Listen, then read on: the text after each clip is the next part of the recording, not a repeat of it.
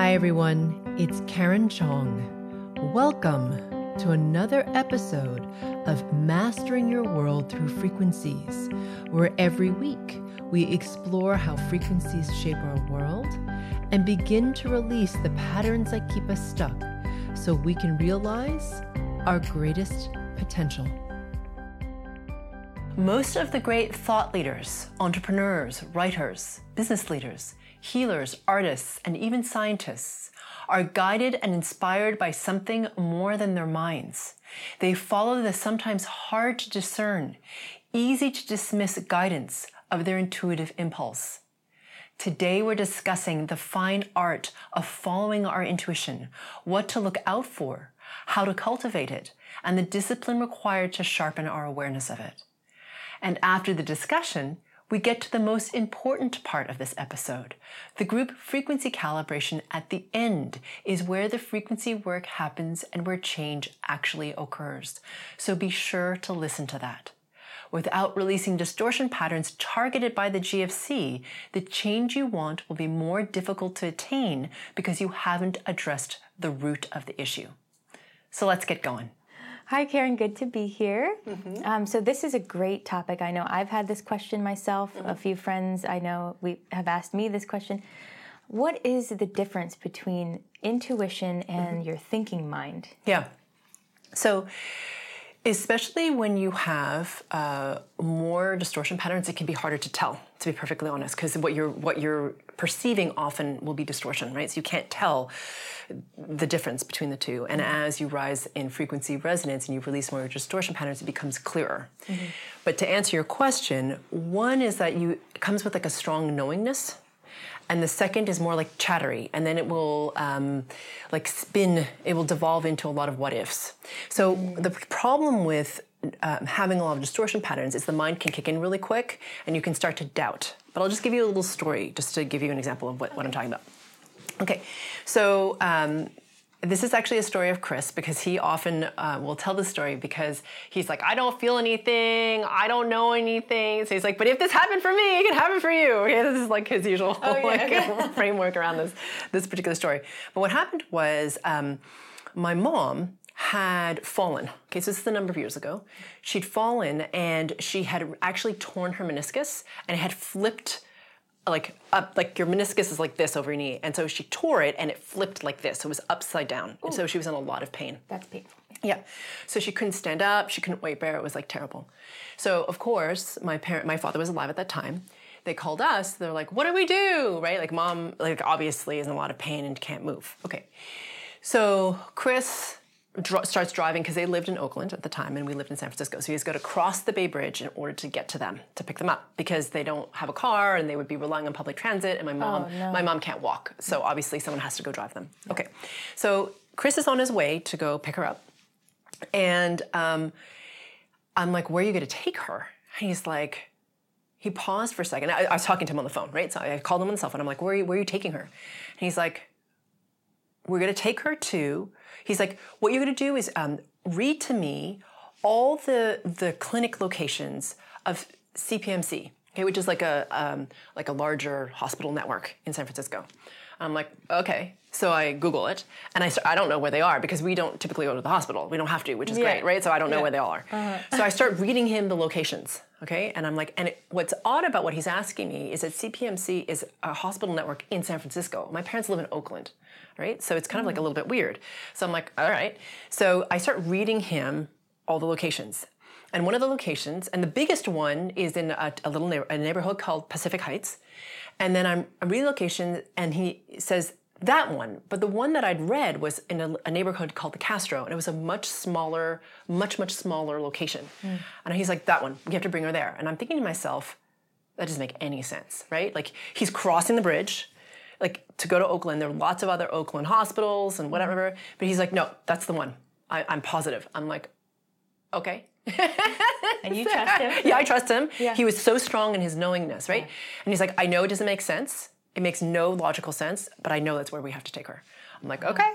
So he picks up my parents, right? He brings them all away. It's like an hour, okay, an hour and some to get there. And then he has to like fight traffic to come back. And my mom's in pain, right? So he's like, but he's following his intuition, right? Like I said, there are a lot of options in Oakland, but he was like, no, it's the one in the Castro. So he manages to get them to the Castro location. And they get a wheelchair and they get my mom into the wheelchair. And as he's wheeling my mother into this emergency room, which is small, literally at the same time, a man walks in. And he's a young man who's a doctor who's starting his shift, who happens to be the partner of one of our friends who's a real estate agent. And this guy looks at Chris, and Chris looks at the guy, and Chris is like, Alex? And Alex looks at Chris and goes, Chris? And he's like, yeah. And he's like, yeah. And so Alex says, I'm just about to start my shift. Like literally, they're crossing paths as they enter the emergency room. Yeah. So what happens? He knows us. So there's like this fast track of like, I don't know, magic that happens, including, by the way, he gets on the phone with the Stanford sports medicine people. And my mother ends up, I don't even know how this happens. She ends up having surgery like within 48 hours. Really fast, with the guy who does all the knee surgeries for the San Francisco 49ers. Like, that's the guy who does her knee. Okay? I'm like, how did that happen? Wow. But if Chris hadn't listened, that wouldn't have happened. No. You know? It was like perfect. Like, literally, they were walking in at the same time. They would have been waiting and waiting. They would have been waiting and waiting, and who knows when she would have had the surgery, and who knows who would have done the surgery, and all this sort of stuff. And he's like, oh, I do knees all the time. That's my thing. It's my thing. Right? Like, that's what he does. Wow. And I was like, wow. So that's what happens when you follow your intuition. So for him, like, again, that made no sense, right? Like, logically, if you'd done the pros and cons, you would have been like crackpot, right? Like, there's no way that makes sense to bring her all the way over here. You know what I mean? Right. In traffic, she's in pain, all this stuff. But when you fall, it was like such a strong knowingness for him. So to answer your first question, what's the difference between a thought and an intuition? It's that clear knowing. So for him, it was just like, I just know. I don't know why I know. But I just know for sure this is true. Versus a thought could be, you can second guess the thought, like you're saying, and get really mind. Oh, so location too. You know, just feeling in your body where your intuition comes from. If it's really up here, maybe not so much. Gut, heart. Yeah, exactly. So for him, that thank you for that, because I was just going to say it's embodied. So he felt it in his body. He was just like, whoa. Yes, with my whole being, I know. I know this is true. I'm not thinking it. Like, with my whole beingness, I know that we have to go here, like, without a shadow of a doubt.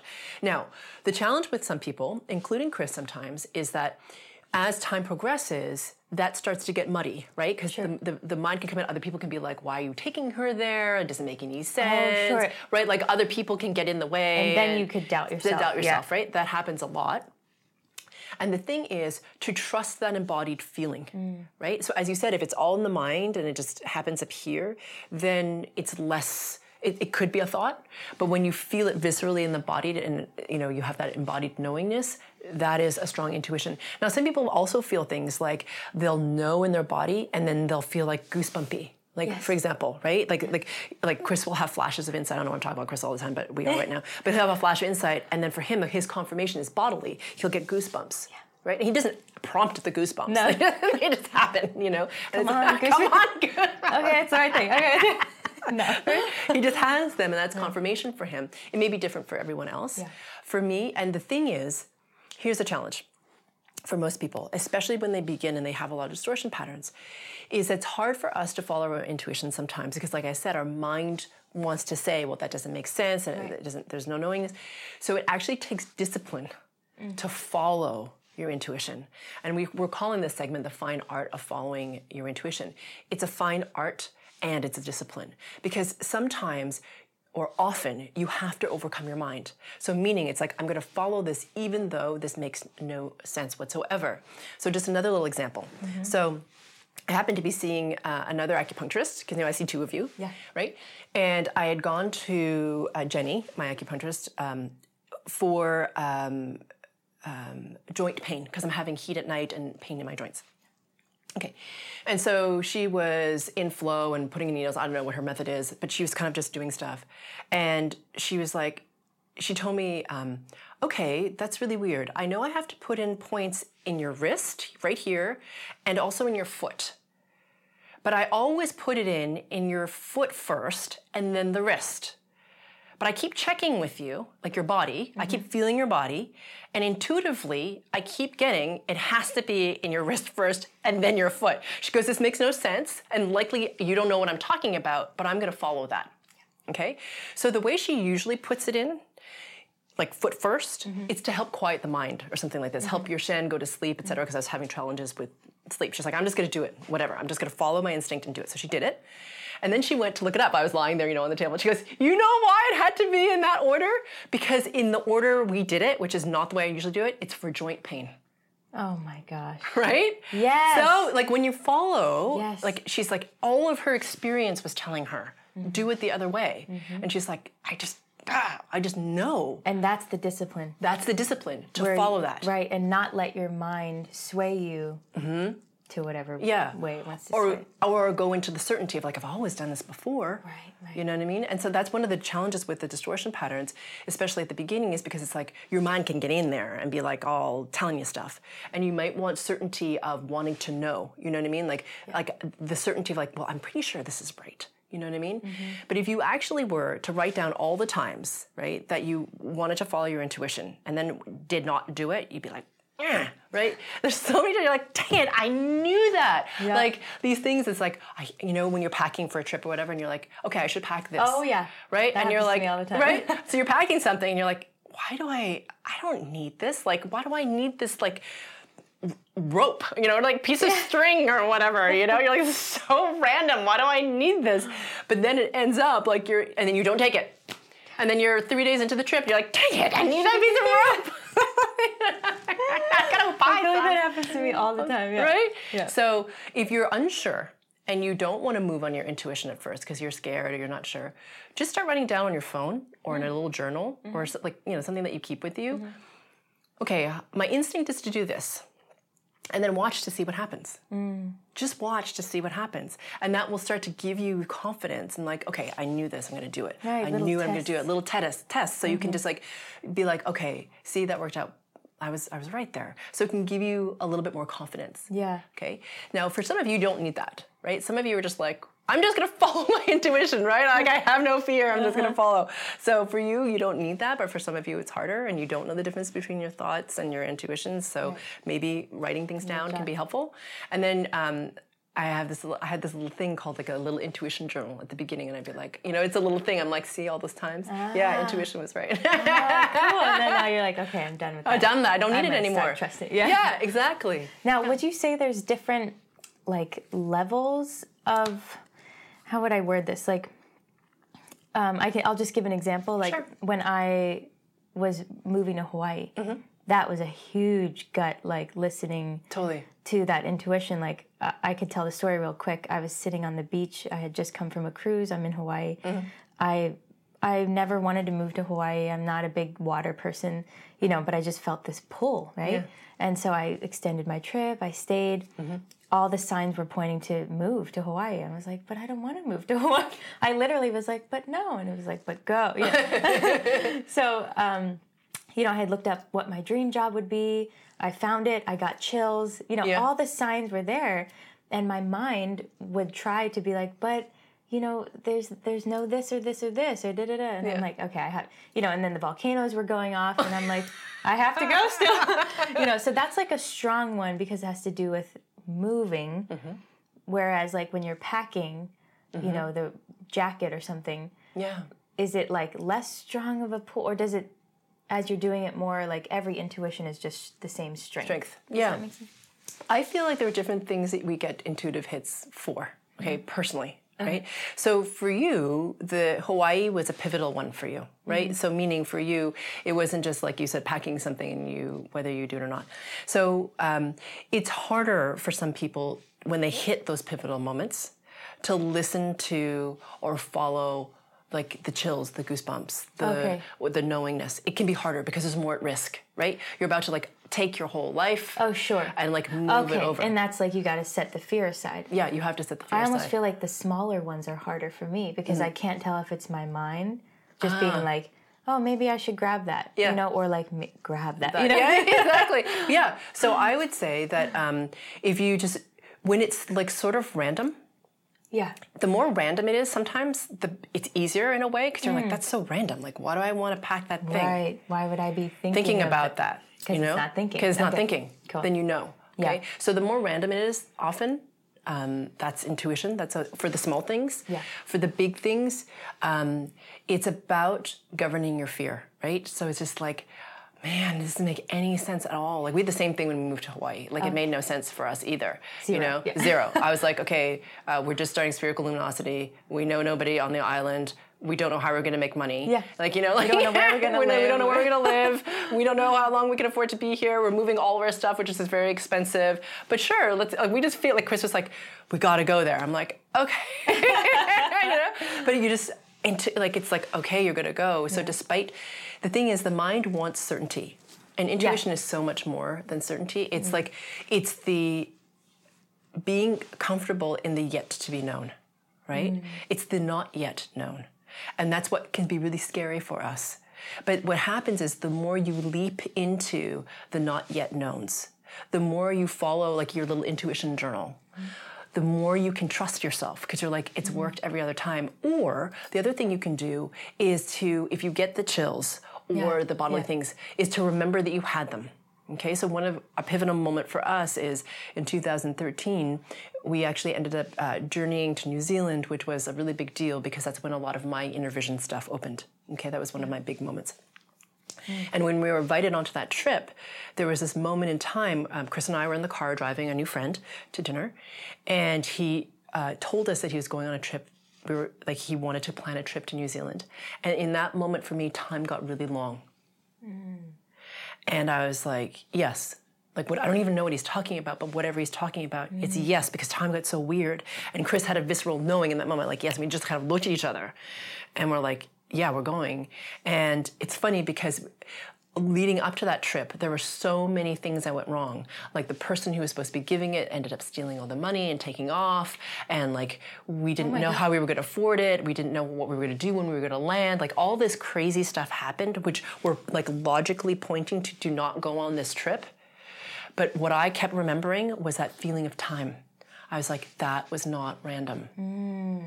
I'm going to hang on to that, right? So do you see what I'm saying? I do. I'm glad you said that because I think for the listeners it's important, and I want to share what happened to me, same thing. Yeah. So when I extended my trip in Hawaii, everything went wrong. Yeah.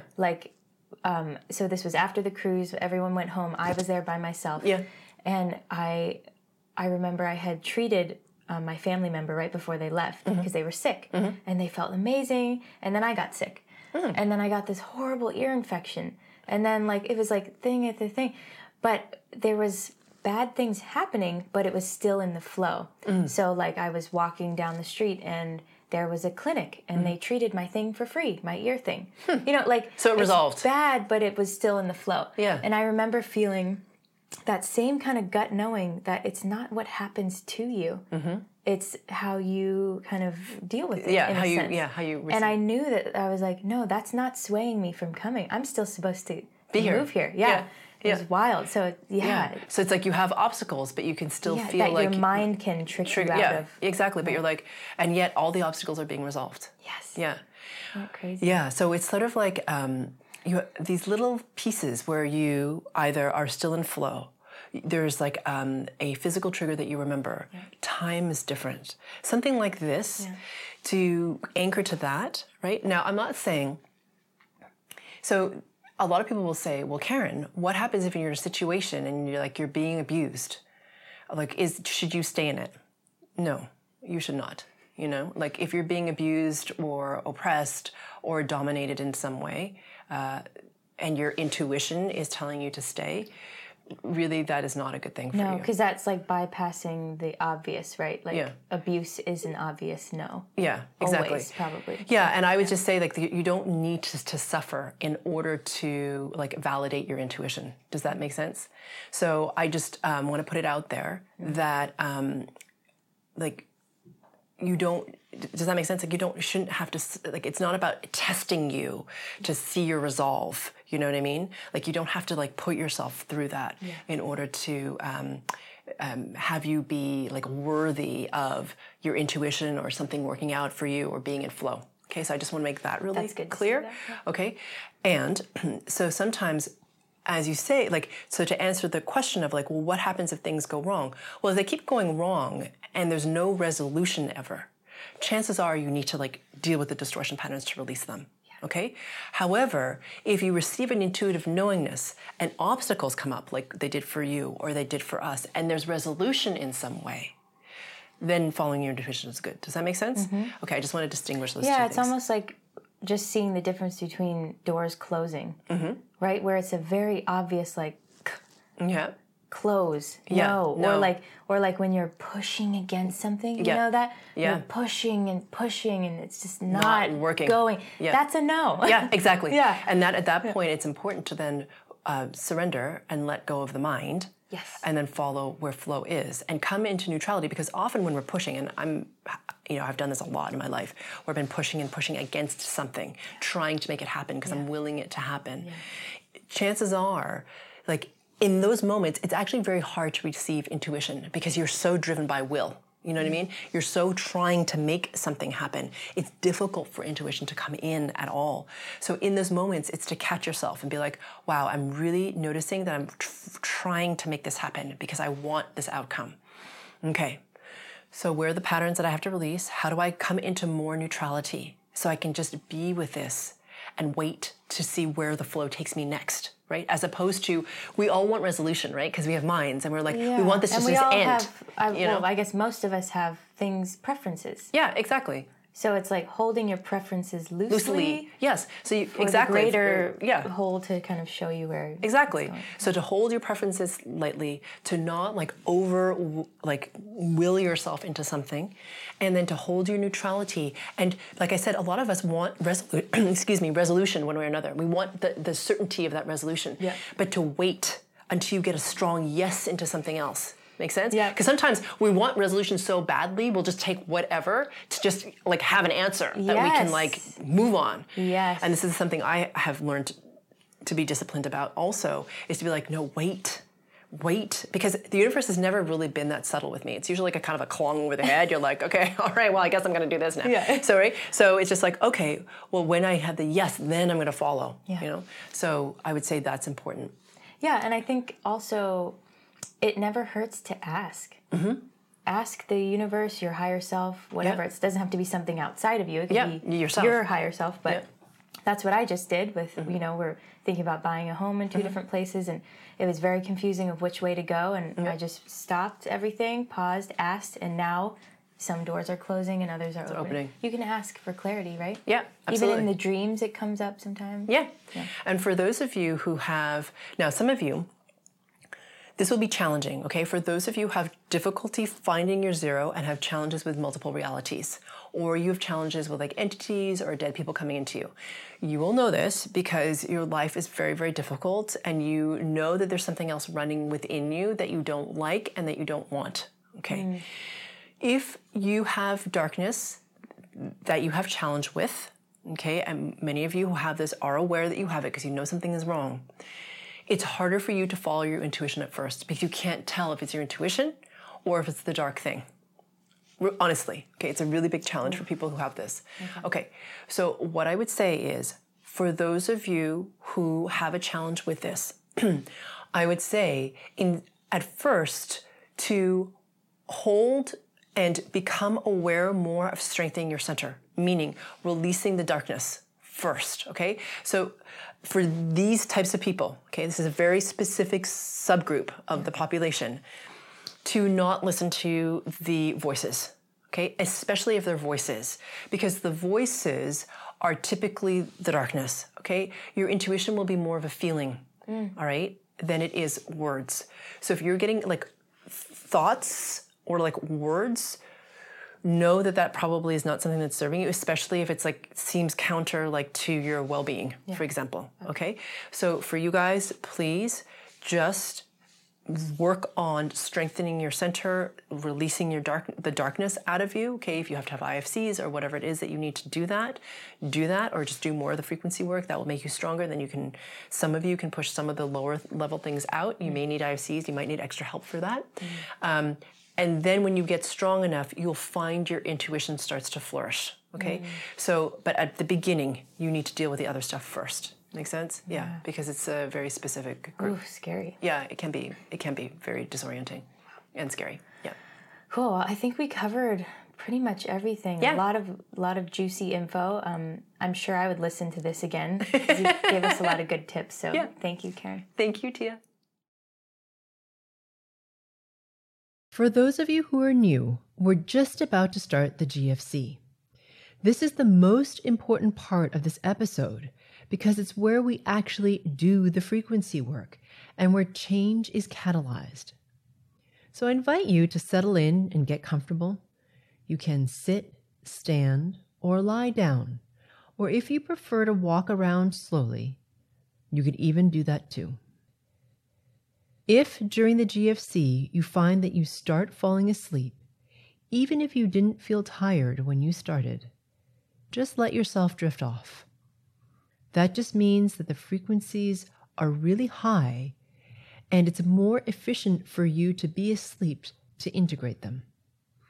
If this happens, it's good to listen to the GFC portion again a few times until you can stay awake for the whole thing. That's how you'll know you've integrated those higher resonating frequencies. Because I'm working on the frequency level, these GFCs are not like regular meditations. And many people find they go into varying degrees of altered state. If you happen to be listening to the audio version of this episode, please definitely do not drive while listening to this. Okay, here we go.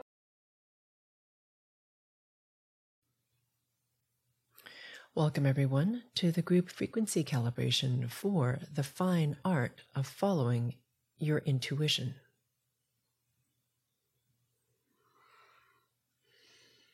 So first, becoming aware of your body. And as you become aware of your body,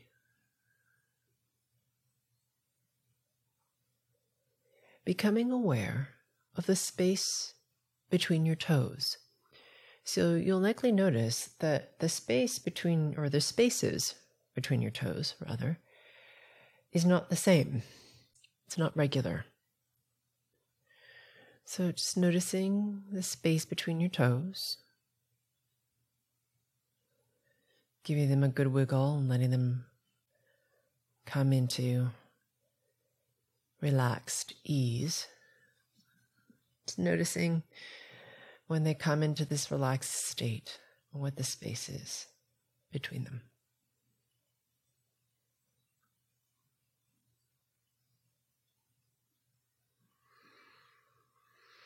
Good.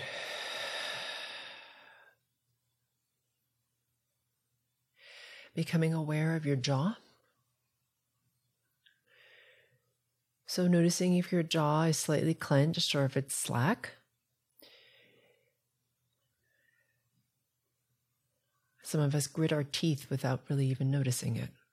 So just noticing how your jaw is.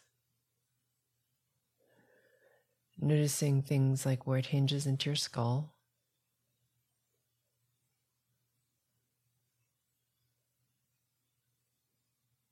Good. And now please become aware of your breath.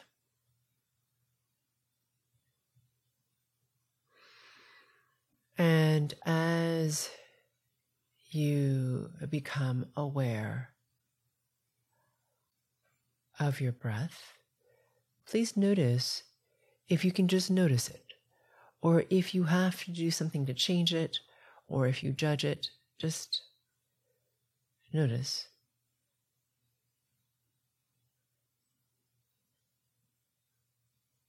Your breath as it is right now.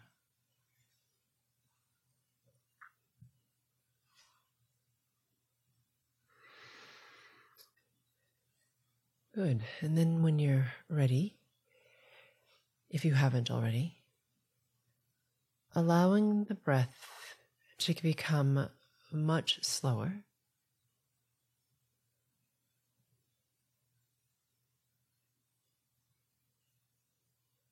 to drop deeper into the body.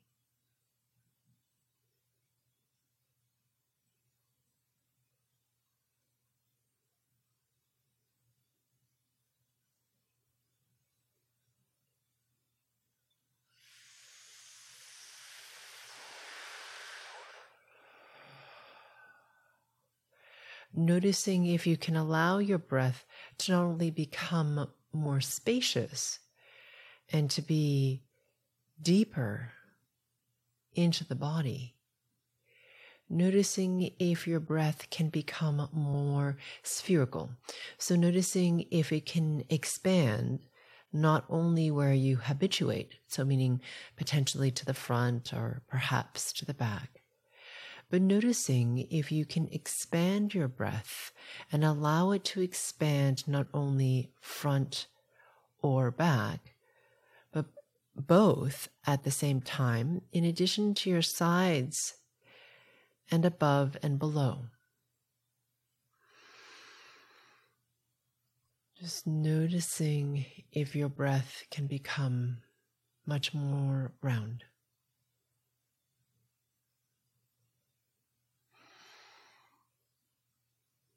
Good.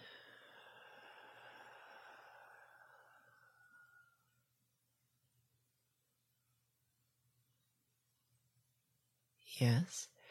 And now, please notice your surroundings. Becoming aware of the feeling of the air on your skin and whatever else is touching your skin.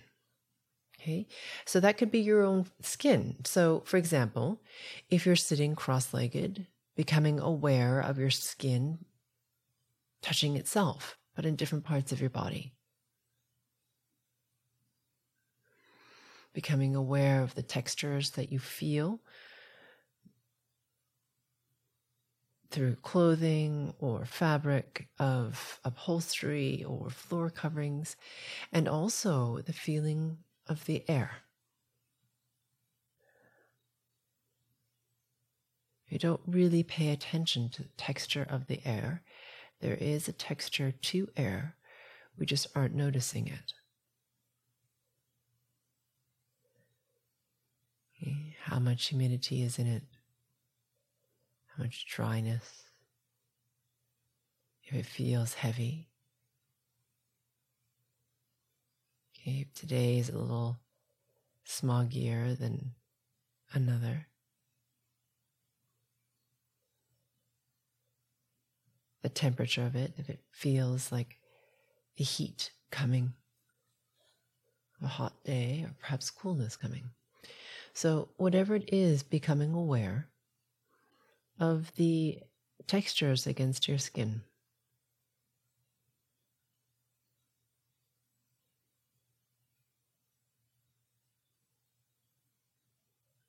Good. And then when you're ready, blinking your eyes open and noticing the quality of the light.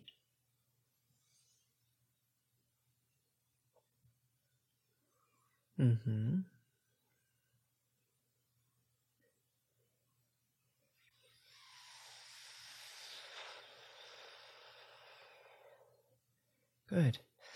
So if you are new, you're going to keep your eyes open. And if you have more experience, you can choose whether to keep your eyes open or not. It's at your option. So we're going to now triangulate. So if you're experienced and have done this before, you know exactly what that means. And if you're new, triangulating simply means to become aware of 3 inanimate objects in the space around you. And as you become aware of these 3 inanimate objects, it's not really important what they are. What you're going to notice is the distance between each object and you. So, for example, if you notice that the lamp is about 8.5 feet from you, you're going to notice that distance and then feel the distance between the lamp and you. And then you'll do the same thing for whatever object B and C is. And you'll notice that your sense of where you are in space becomes more focused, more clear, more present for you.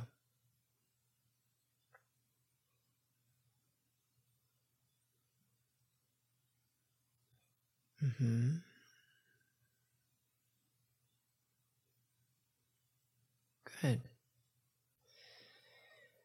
The reason that is important is something that you can watch the episode on what is foundation of the illusion, or what is time.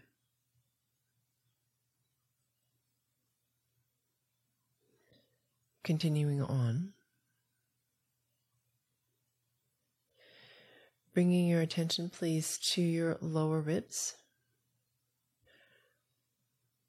Okay, and the entire solar plexus, which is between the belly button and the base of the sternum. Your sternum is that big, thick bone in the center of your chest where your ribs meet in front of your body.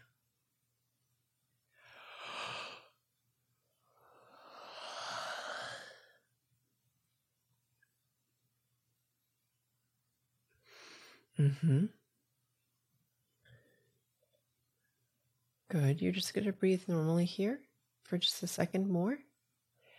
And then we're going to take a nice deep breath together, inhaling, holding your breath for a count of 5. And then when you're ready, releasing your breath at the speed and intensity you prefer, holding your breath out, also for a count of 5.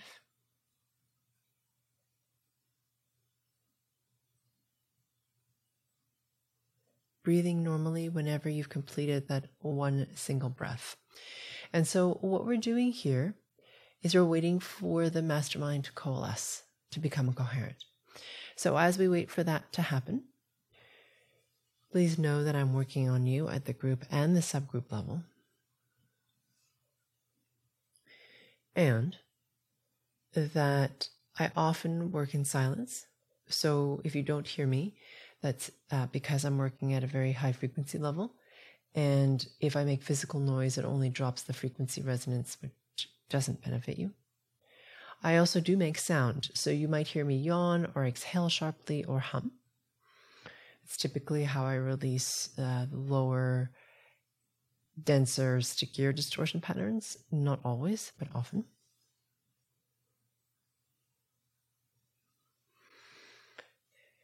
And if I say something that you really resonate with, it's likely yours. And if I say something that you really resist, it's also likely yours. So I encourage you to remain open and to examine or explore further.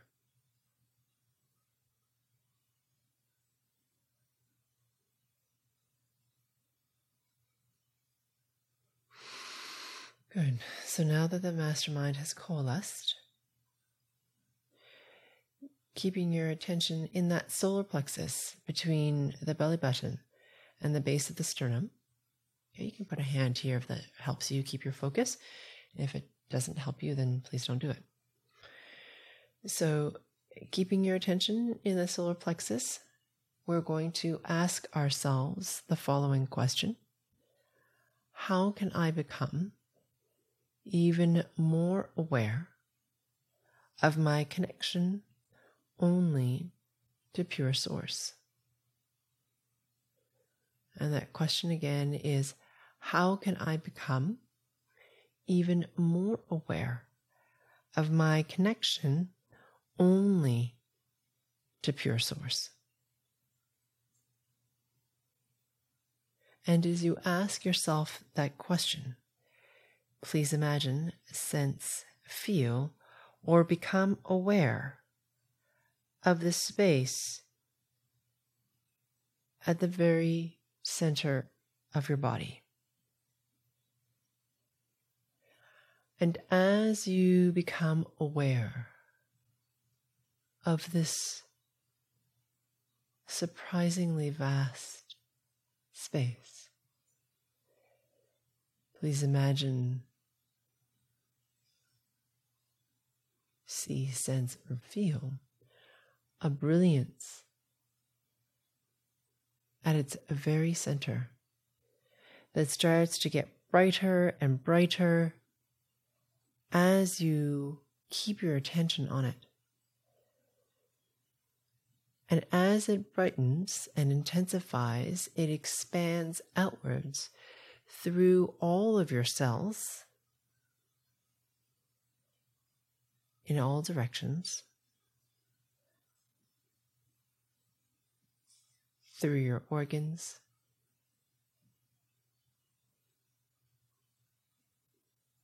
out through your bones,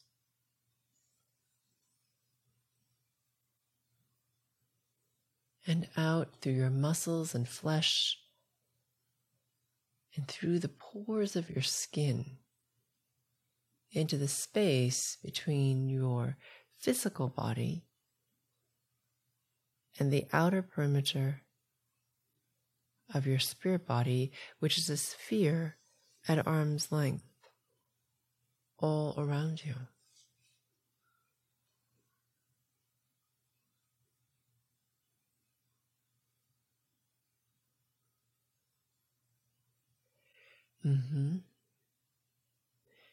Becoming aware of the brilliance within the sphere.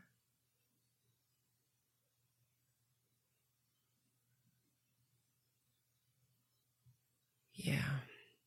And now, please become aware of the space all around the sphere. And as you become aware of this infinite space, I'm working on you at frequency or spirit level to increase your frequency resonance irrespective of where it began. This is one of the most important things we do together, because how high your frequency resonance is dictates what your reality looks like, how you perceive it, how much distortion you can release, and how quickly you can integrate.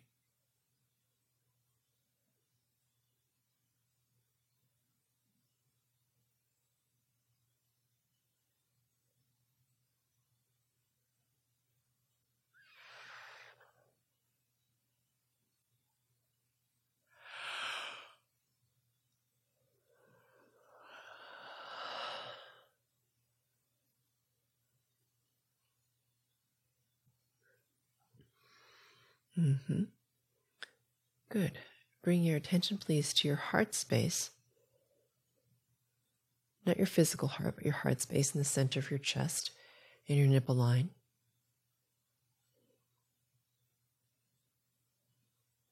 And also your xiphoid process, which is right at the base of that sternum, which is that central bone in the center of your chest.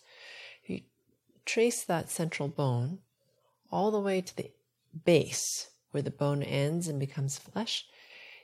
You'll notice that if you press right there where it becomes flesh, it's a little sensitive. That's your xiphoid process. So keeping your attention there and your heart space.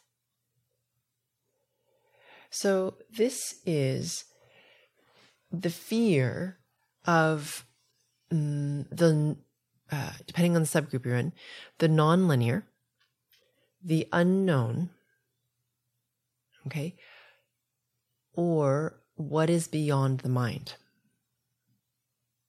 To release those.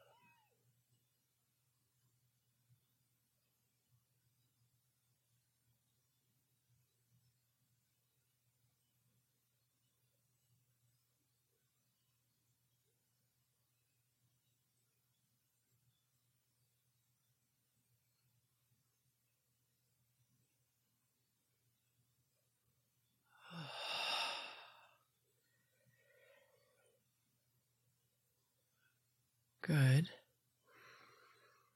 Yep. So you're going to bring your attention again to that solar plexus between your belly button and the base of the sternum. All right. So this is self-doubt, okay? Or depending on who you are, it's self-doubt, which is pretty strong, or like second guessing yourself. That's sort of the lighter version of it. Okay. But when you receive things, you might know in the moment that it's true. And then what will happen is you will go into self-doubt and you'll start to think about things and you'll overthink things. And then all of a sudden the intuition is now gone because you've overthought it. Okay. So what was so clear in the moment has now been diluted by mind chatter or mental spin. Okay, so let's release this. For some of you, this is quite a entrenched dynamic or distortion pattern. So it may take a number of layers to clear this, right?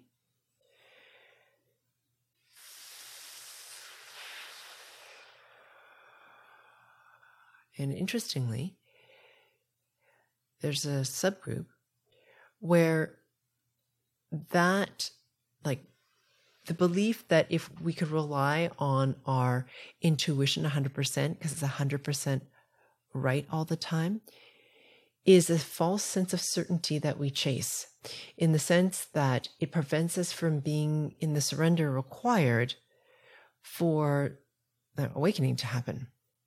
Right? Because if you knew perfectly with your intuition exactly what was happening, there's no surrender required because you just know. Right? So some people have that expectation, but you don't get that kind of clarity, because if you did have it, you wouldn't go into the surrender state that's really required in order for not only you to ascend, but also for your intuition to get really sharp. Okay, so from a perspective that isn't like driven by certainty, okay, because that often creates more control because of the fear patterns underneath it. So hopefully this all makes sense. Releasing.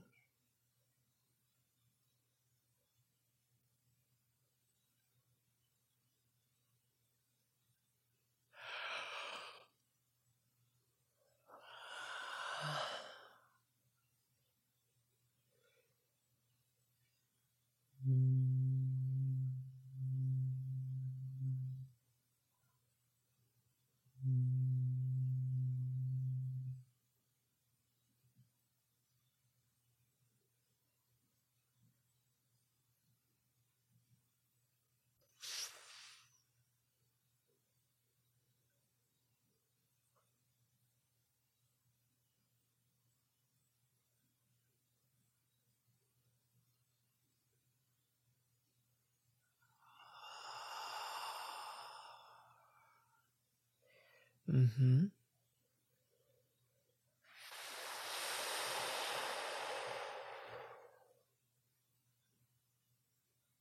Good. Really big patterns. All right, bringing your attention, please, to the base of the sternum, to your xiphoid process again.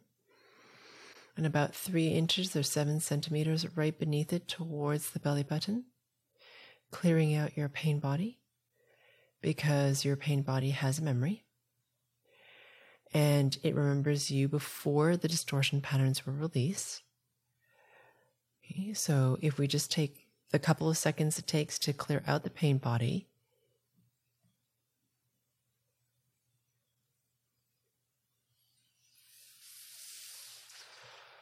it makes your integration much faster.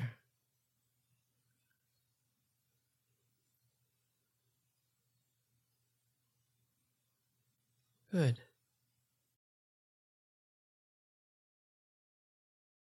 This brings us to the end of this session. I look forward to working with you on the next GFC. It's my sincere hope that you benefit profoundly from this series, which is why I spend so much of my time and personal resources creating these as my gift to the world. If the topic of this GFC resonates with you, it's very likely that more work than can be provided in this one GFC is needed to clear or loosen deeply held distortion patterns in areas that are sticky. Because these patterns are like layers of an onion, usually there are multiple layers to individual topics. Depending on how much of a challenge this topic is for you, it may make sense for you to go deeper than what this one session allows. If you feel this is the case for you, please visit sphericalluminosity.com for more targeted support.